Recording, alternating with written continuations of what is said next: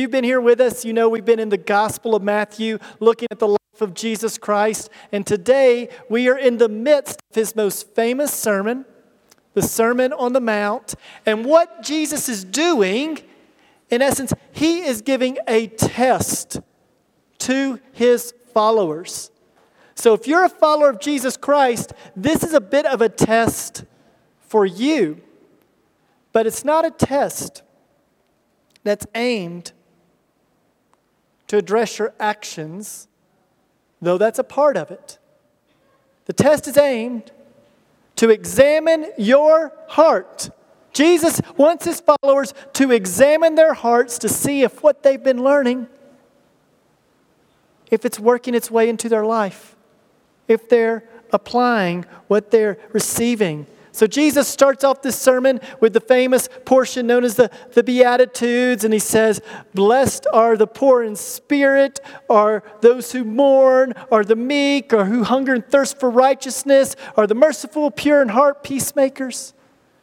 He speaks of those blessings, and he says, we're to be salt and light. Then he goes through and he looks at the Word of God and the erroneous application that is only in action when the application is to be started in the heart. And Jesus takes it to a heart level. Then we see Jesus address our worship, how we come to God. And he looks at things that we come and do as religious activities, such as giving, praying, and fasting. And the way that the Pharisees do it is all for show. But for us, for the followers of Jesus, it's to flow out of the heart. So he's looked at who we are. Then he's looked at how we interpret the law. Then he's looked at right understanding of worship. And last couple of weeks, he's been looking at how we interact with stuff, money, material things. And for the rest of the Sermon on the Mount, this is where he's been taking us. As you examine your heart, how do you interact with one another? How do we interact with the people that are beside us, the people in our lives? And the passage that we're going to look at today is truly a fascinating passage, but it's also a passage that is quite commonly misapplied, misunderstood, and misused. So I pray that we will be able to properly, by God's grace, look at this passage. So we find ourselves in Matthew chapter 7, verses 1 through 6. If you have your Bibles, I would like to invite you to stand with me. If you don't have your Bibles, still stand. The words will be on the screen. We are reading from the English Standard Version of the Bible. Hear the word of our Lord. "Judge not, that you be not judged. For with the measurement you pronounce, you will be judged.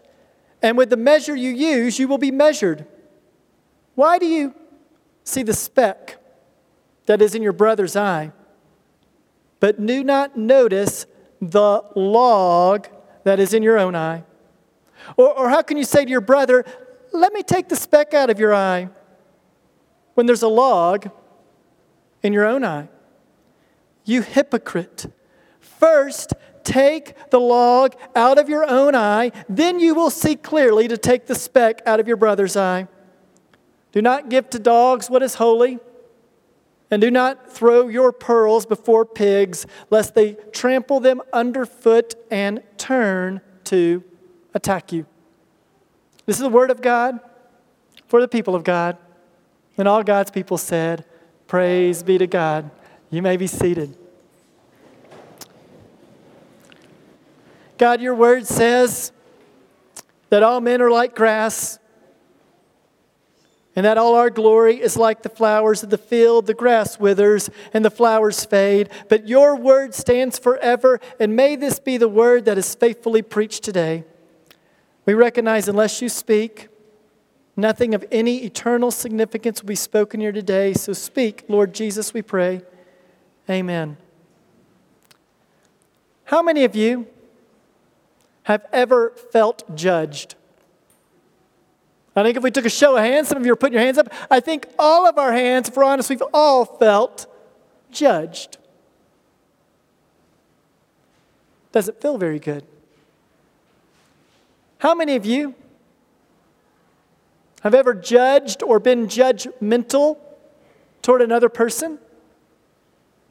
Again, our hands are probably a little slower to go up on this one. But if we are honest with ourselves, and I'll tell you, the hardest person to be honest with is yourself. If we're honest with ourselves, all of our hands go up. We've all been judgmental. We've all judged. Now, how many of you want to have good relationships with others? A good relationship with your spouse, with your family members, a good relationship with those that you work with, those that you live by, your neighbors, a good relationship with friends. I hope and pray that would be all of us. So if you affirmed any of these, and I think all of us, unless we're not being honest with ourselves, would affirm all of these. If that's you, this message that Jesus gives is for you today. But there's a very real temptation that you're going to have. Here's what you're going to experience as you listen to Jesus speak. You're going to be thinking, hey, this is the person that needs to hear this. The one beside me. The one a few rows back. Maybe I need to let somebody I work with hear this message. This message is for somebody else. Because the enemy always wants us to focus on the sin of others. And Jesus today, He's going to deal with you. And He's going to do a little heart surgery. This is a heart test. And let me tell you about heart surgery. I've never had it, but I know this. Nobody wants to get heart surgery. Heart surgery is not a thing you desire. It's scary. It's uncomfortable. You don't want that. And I'll tell you, today, this passage, if you're willing to hear from the Lord, this passage will be a bit of surgery on your heart. You know, when someone's having heart issues, they'll start to feel a tightness in their chest, some pain. And they may say to their spouse, I'm feeling something in my chest. It's getting tighter and I can feel it in my arm. And most spouses would go, you're going to see a doctor. You go now. And they would understand there's a command that their spouse would give them. This isn't optional. You go see the doctor. So we're going to see today that there's a command. And when you went to the doctor might look at you, examine your heart, and say, you know, we've got a concern here. There's something concerning to us, so we're going to see a concern today. And then that doctor might stop and give you some good news. There's a cure. There's a cure to your heart issue. We've got some medicine, and if you take this medicine, it'll help your heart. But finally, as you're leaving, that doctor might pause and say this. There's a caution. Don't take too much medicine. It'll be bad for you. Take it when you're supposed to, and the amounts you're supposed to, as frequently as you're supposed to. So today, in this passage that we're going to see from Jesus, we're going to see a command, a concern, a cure, and a caution. And this whole section that we're looking at, it's under a section where Jesus is speaking of how we relate to one another, and it gets summed up next week in our passage in verse 12 of chapter 7, which says this, so whatever you wish that others would do to you, do also for them, for this is the law and the prophets. This is commonly referred to as the golden rule. Do to others as you would have them do to you. So that's the idea of what Jesus is pushing into. Now, in the first verse, He gives a command, judge not that you be not judged. This word for judge in Scripture, it's used in at least 15 different ways. So to understand how this word is being used, we have to go to the context. We have to look at what's being spoken and what the context says. And here's the context, the immediate context that Jesus has. His disciples He's speaking to them, here is how a kingdom citizen, a Christian, lives. And he's showing them how the Pharisees, who are the religious leaders, have misunderstood how we're to live. How they're proud. We're to be humble. They do their religious practices to show everybody. We're going to give in such a way that everybody sees we've given. We're going to pray in a way on the street corners. Everybody will see us praying. We're going to fast in a way that everybody sees us. And Jesus is pulling us back saying, hey, your love of God starts internally. It's a heart issue. And then it works its way out. If your love of God is merely a show externally, you have a heart condition. So Jesus is dealing with this heart condition that the Pharisees and religious leaders have. Now, when it's speaking of judgment, one of the ways that judgment is used in Scripture is of a final judgment. A judgment where one day, Scripture teaches this, no one escapes this, one day there will be a judgment to come upon all of us. By God Almighty, a righteous, holy, merciful God, yet just God. That's not what this passage is addressing. It's not speaking of that judgment. This passage is often misused, especially where I'm from in the United States. This verse is loved in the United States by people who hate God. People who hate God love this verse.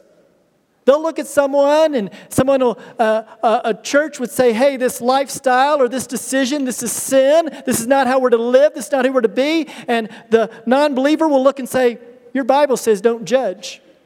So you can't judge me. Now, is that what that means? It doesn't say do not judge. It says judge not that you be not judged. And he's going to go on and explain that some more. So this is a verse loved by those who hate God. They feel clever when they quote it back to you. What, you're judging me? Don't judge. No, as Christians, we are to be discriminating. We're not to be blind. We are to be a discerning people. Listen to what it says in 1 Thessalonians 5:21. But test everything. Hold fast to what is good. Testing is a method of discerning. So you are to test things to discern them. And there's certain positions, certain institutions, certain things that God gives authority to that are to act in a discerning, some might even say, judging manner. Parents, let's say you ask your children to do the chores. We want you to do the dishes, take out the trash, feed the dogs, and they don't do it. And you as a parent say, you have not done what was asked of you, therefore there are consequences, and here are the consequences. Now if your child turned to you and said, Bible says don't judge me.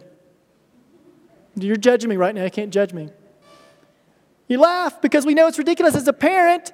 Bible also says this. It says that you are to train a child in the way they should go, that when they're old, they won't depart from it. Training involves correction. It involves discernment. Where is this person? How can I help them grow into what God would have them to be? Deuteronomy 6 tells parents to impress truths upon their children. So, no, this is not speaking of that. For teachers and employers, teachers and employers have hard jobs. For a teacher, if you give a test and you have a student that hasn't studied, that hasn't prepared, that hasn't done their work, and they get an F on that test and you hand them the paper with a failing grade, and the student looks at you and says, Bible says don't judge. You're judging me here. Now that seems ridiculous. That's not what it's speaking of. As an employer, some of you have people that work underneath you. If an employee is not doing their job, or they work with a poor attitude, and you confront that action and they go, nope, don't judge me. That's not what it's speaking of. Colossians 3:23 says, whatever you do, work heartily unto the Lord. All of our work is for God's glory. The government. What if somebody steals? Sadly, we've had that happen in at IEC quite a bit. Just a few weeks ago, we had a phone stolen in here in the worship center. Last week, we had someone have a phone stolen in front of the church. We've added police. As you're leaving, you'll see police in front of the church. You'll see security. We've got cameras, so we've noticed who it is. They wear a mask, and I'll tell you who we've seen doing this is 10 or 12-year-old boys who come in from out here, and they run off. And so we would tell you, watch your things. We're doing what we can. But let's say the police catch that young man out there. He's got something. He's stolen. And he looks at him and goes, "Don't judge me. You can't judge me." No, God has given the police and the government a level of authority where they are to cast a judgment, where they are to be discerning. They're to do those things. Romans 13:1 says, "Let every person be subject to the governing authorities." We subject and we obey the government up until the point that the government, what the government's asking us to do, conflicts with what Christ is calling us to do. That's a different sermon for another time. Our church is elder-led. We have a group of elders that lead this church. They act on behalf of God for the body. Our elders are to lead, feed, and protect the church. They're to keep false teachers from coming into the church. So before I took this position, I went through interviews. I met with a search committee. I met with the elders. What if I looked at them and said, "Hey, y'all, I feel like y'all are judging me. Don't judge me. Just let me be the pastor. You don't need to know these things." No, that's not what it's speaking of. There's to be a level of discernment. Hebrews chapter 13, verse 17 says, the elders, speaking of church leaders in particular here, are keeping a watch over your souls. The elders will give an account for how they've cared and protected and led this body. That's why they're asking me those questions. Because they can't let somebody who's going to teach something in contradiction to this word in. They're to guard it, protect it. 1 Corinthians 5:12, Paul is speaking to the church in Corinth that has sin running rampant. Sin is all over the church, and they're ignoring it. And listen to what he says. "For what have I to do with judging outsiders? Is it not those inside the church whom you are to judge?" Paul's telling the church leaders, if you see sin spreading throughout the church and you're not dealing with it, you're being negligent. Now you see, that's not the type of judging he's talking about here. Jesus in Matthew 8 says, hey, if you see a brother in sin, go to them one-on-one, go to them with another person, and then if they don't listen to that and you see the sin in their life, you take it to the church, to the leaders. Now, we're not talking about this discernment type of judgment, where leadership is discerning these things, processing these things. We're talking about another type of judgment that we'll get in just a minute. So in verse 2 through 4, we're going to see a concern. Here's the concern. "For with the judgment you pronounce, you will be judged. With the measure you use, you will be measured." So it's not, don't judge absolutely. How you measure, that's how you're going to be measured. How you judge, that's how you're going to be judged. Jesus is speaking of separating things here. See this word judge? I said it can be used about 15 different ways. Perhaps the most prominent way it's used is this, to separate things into piles. So what they would do is they would have a pile and they'd say, this is the good pile, the really good pile. This is the okay pile. Things are sort of good there. This is the really bad pile. And they started doing that with people. This is talking about a type of judgment where I say I'm better than you. I'm superior. Where we begin to feel that type of judgment. Have you ever felt that from someone where they like, hey, I'm better than you? Probably most of us have. And that stings, that hurts when someone's acting like they're above you, they're better than you. And that's What he's speaking of here is this superiority where we separate people into piles. This word, krinos, is the word for judge here. It's where we get our English word critic. Just goes around judging everything. If you get on social media, you'll see all sorts of people becoming critics. And here's what they're often doing. I'm superior. My ideas are superior. Look at the way I said this. I'm so clever. Look at me. Everybody else is lower. Judgment in those critics. No, we're to live our life in such a way that we continually point to God is glorious. See Him, praise Him, worship God. My opinions matter little. What God's Word says and who God is matters greatly. So I want to point people to Him and His glory and His truth.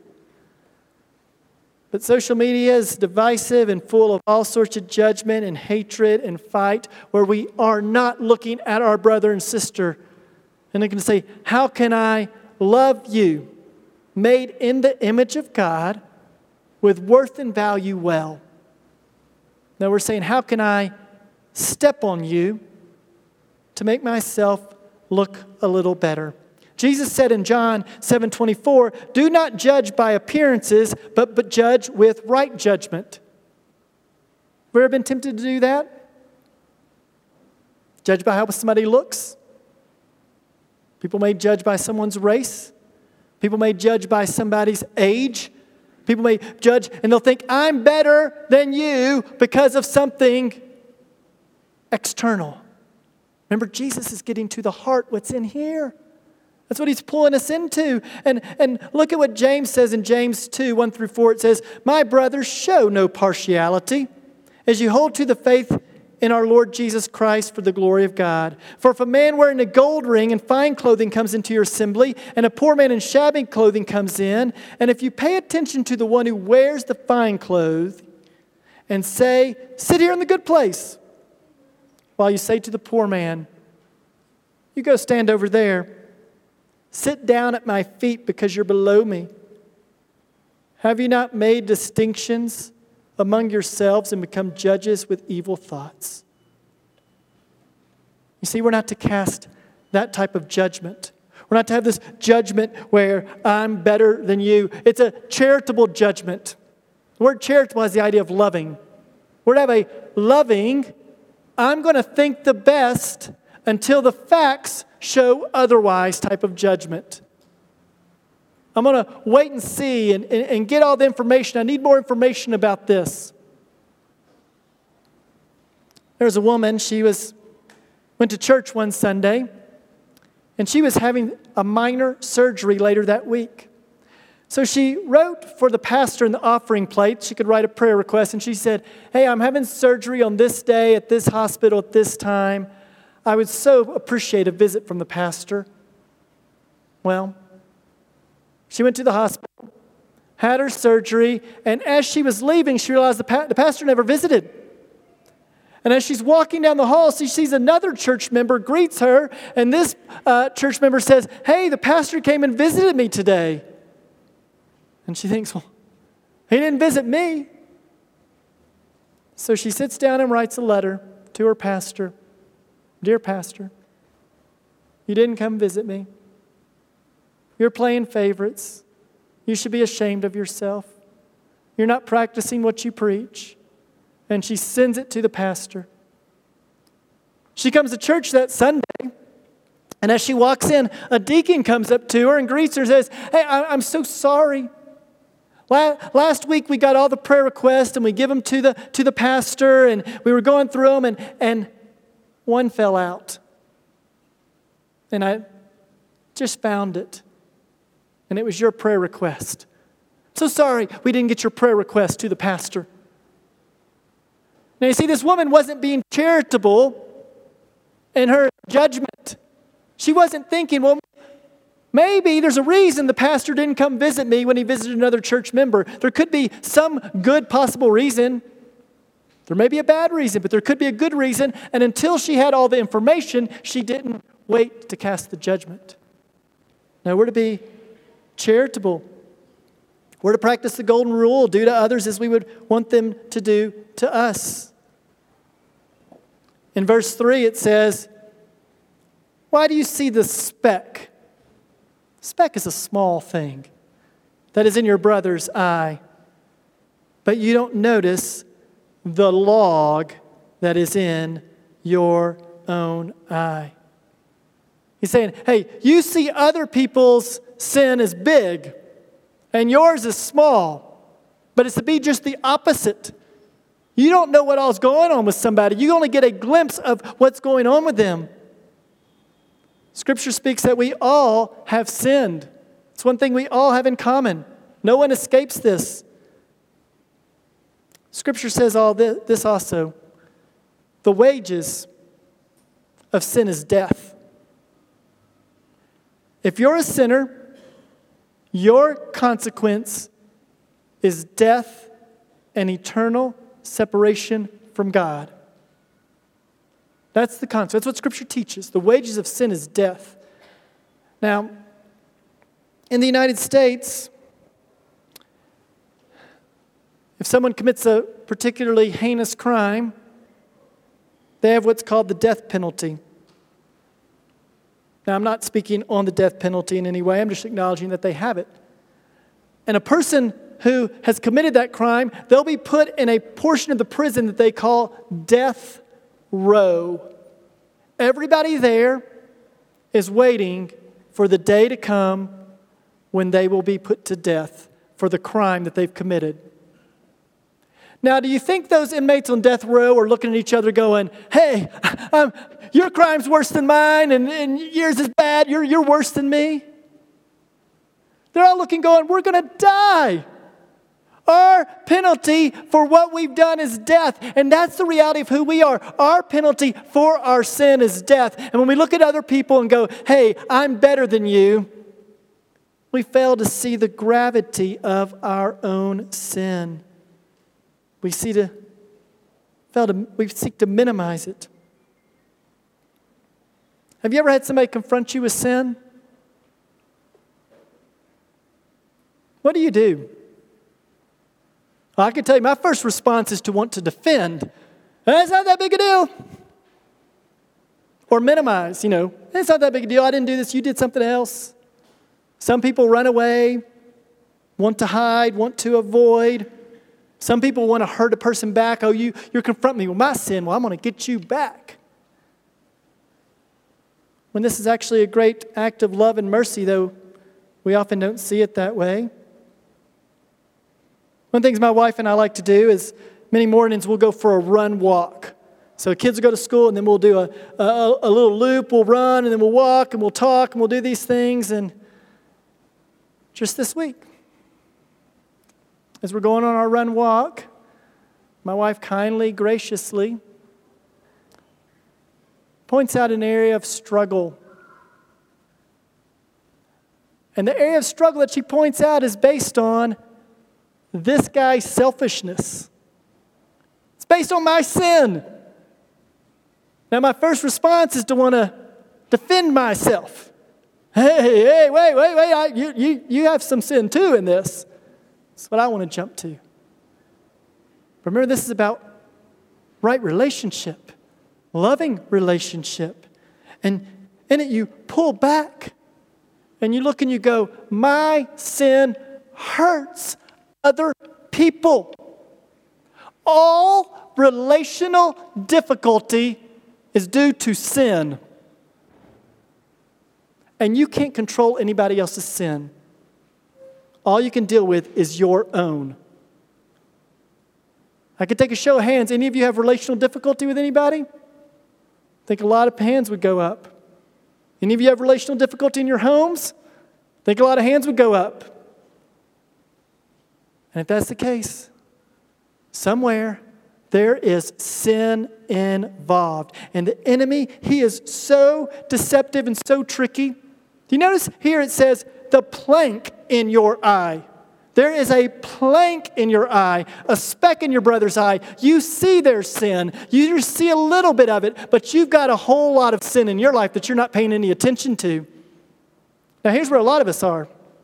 My sin, It's not that bad. I mean, I don't commit murder. I'm not committing adultery.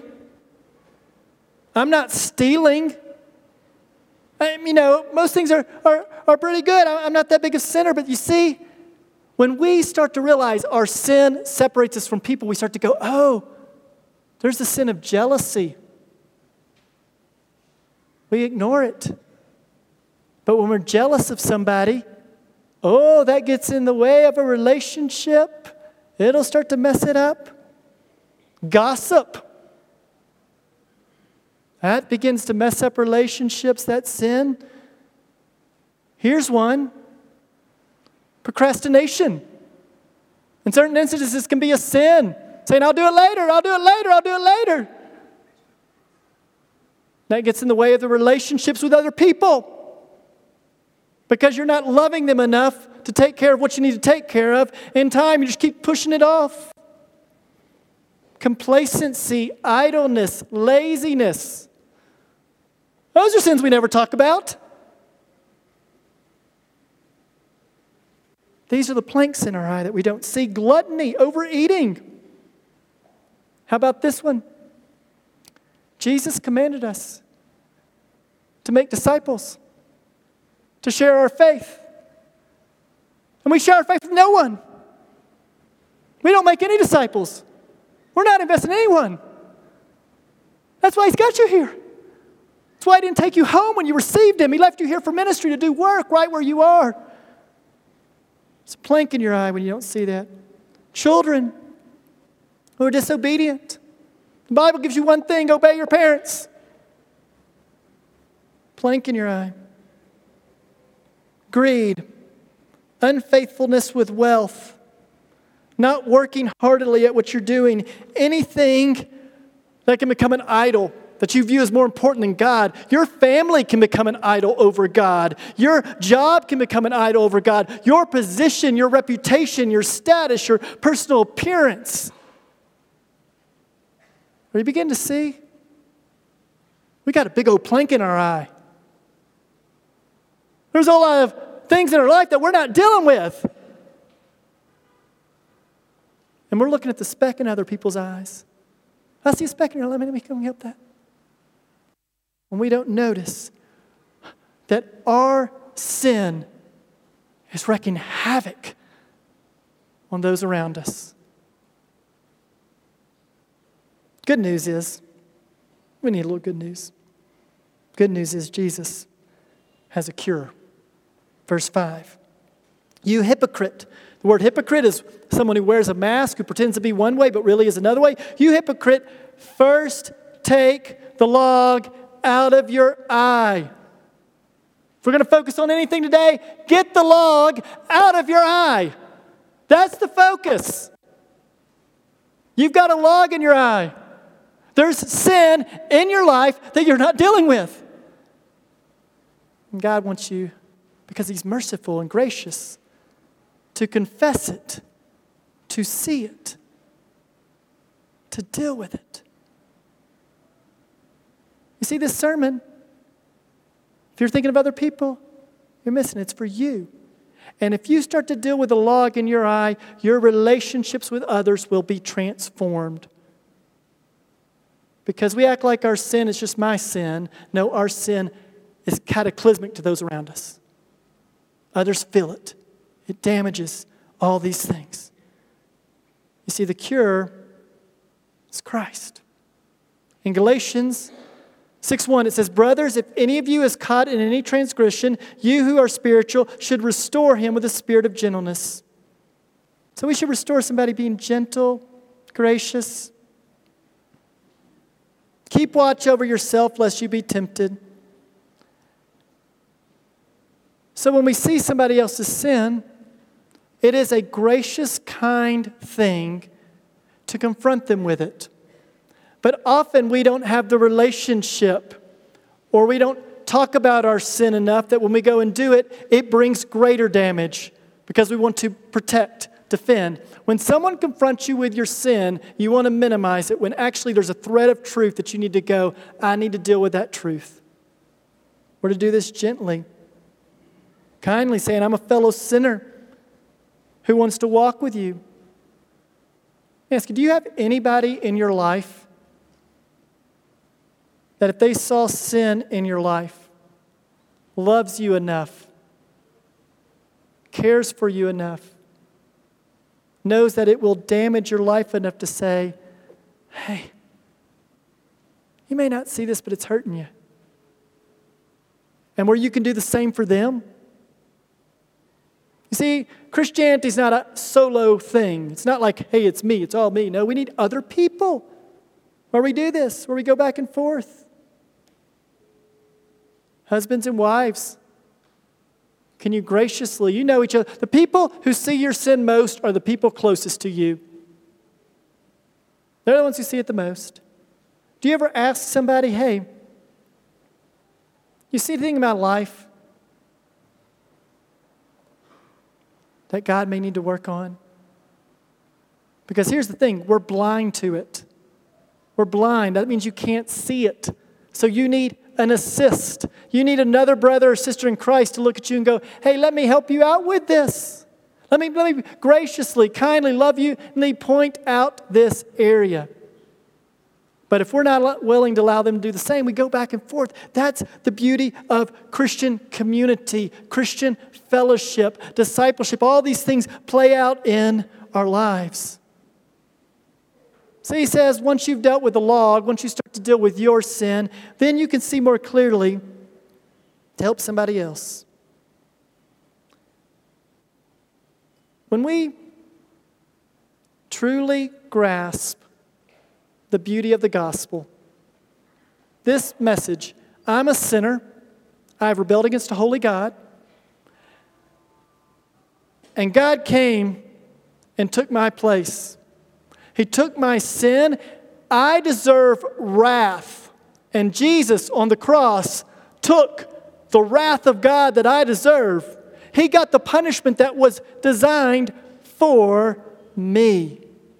When we understand that He's died for our sin, that He hated our sin so much, saw the damage our sin brought to others and to our relationship with God, when we understand that, we will hate our sin more.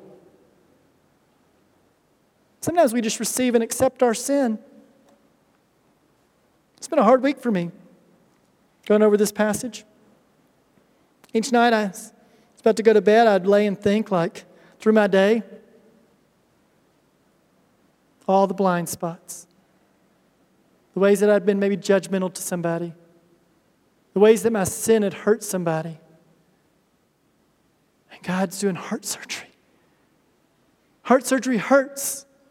This message isn't meant to be comfortable. God's not trying to make us comfortable. He's trying to make us holy. He's trying to make us more like His Son, Jesus. And if we aren't willing to undergo the heart surgery, it won't happen.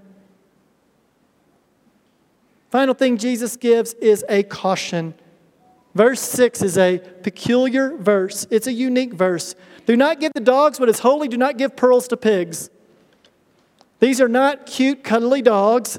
These are ravenous dogs that run up and down the street that have rabies, and if they bite you, they're going to hurt you. Stay away from the dogs like that. A pearl. If you throw a pearl to a pig, what's it going to do?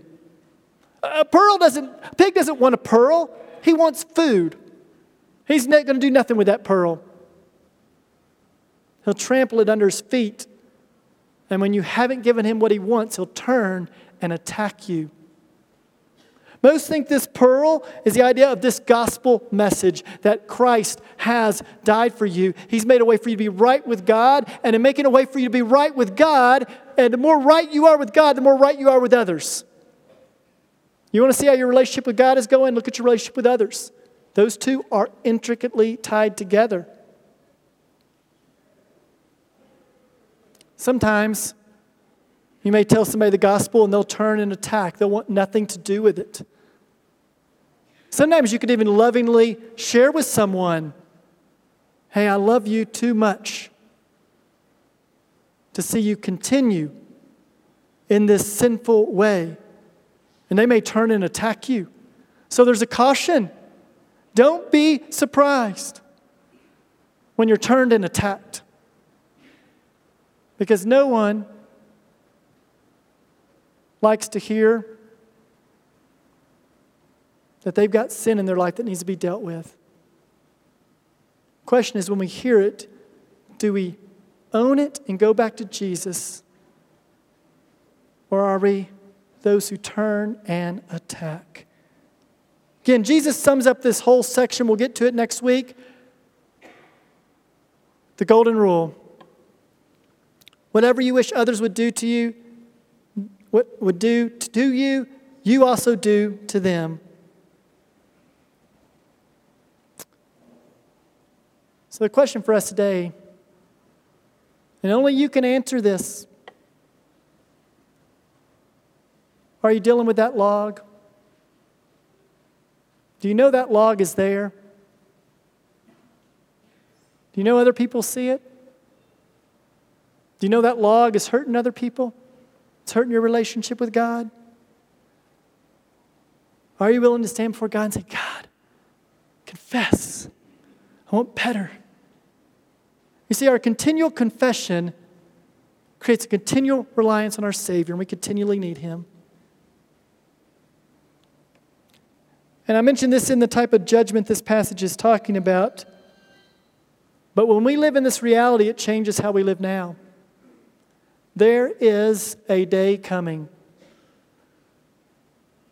when each one of us will stand before a holy God, a gracious God, a loving God, yet He's just. And we'll stand before Him. And He's going to look and say, have you sinned? And we're going to be declared guilty of sin. Guilty with the log in our eye. We're going to be declared guilty. And we're going to be sentenced to death. Our only hope is to say Him. Jesus. He's the one. He paid for my sin. He took my punishment. He took the wrath I deserved because He loves me. He set me free from sin. You see, we are free from the consequences of sin when we're Christian. We're also free from the power of sin. But daily we have to come to Christ and cry out, I need you today. Open my eyes. Show me my sin. Help me to love you more. Help me to walk in greater fellowship with those around me for your glory. I pray that we might do that, church. I pray that we might live more in light of the day that is to come than in the day we're in now. As we live today, live knowing a day is coming when we will be with Him forever.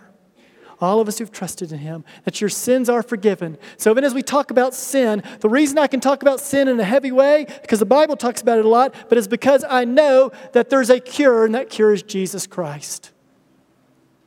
I pray that you've trusted Him. I pray that you know Him. Let's pray. God, I confess this week, even as I've seen sin in my life, I see the way it can hurt other people, the way it can hurt relationships, the way I can be blind to sin. Lord, I want to thank you for forgiving me of sin. And I want to thank you that your sacrifice is sufficient for everyone in this room. Lord, we're the church. So we celebrate that our forgiveness is in Christ, not in our works, not in our religious practices. It's in Christ alone. That's where our sufficiency and our hope is. So we thank you. We thank you, Lord, for that. But Lord, we want to live more in that victory. We want to taste more victory in our life over sin. So continue to sanctify us and make us holy. We know the process stings a little.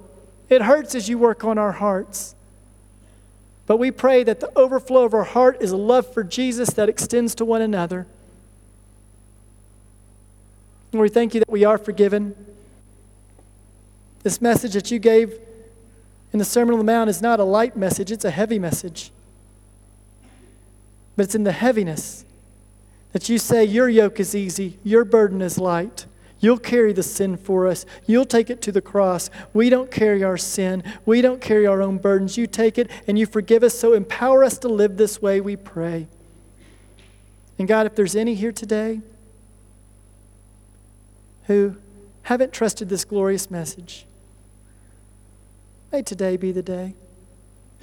Work on their hearts. Let them know that you love them, that they are wonderfully, gloriously made, yet sin has hurt them. Let them trust you, we pray in Jesus' name. Amen.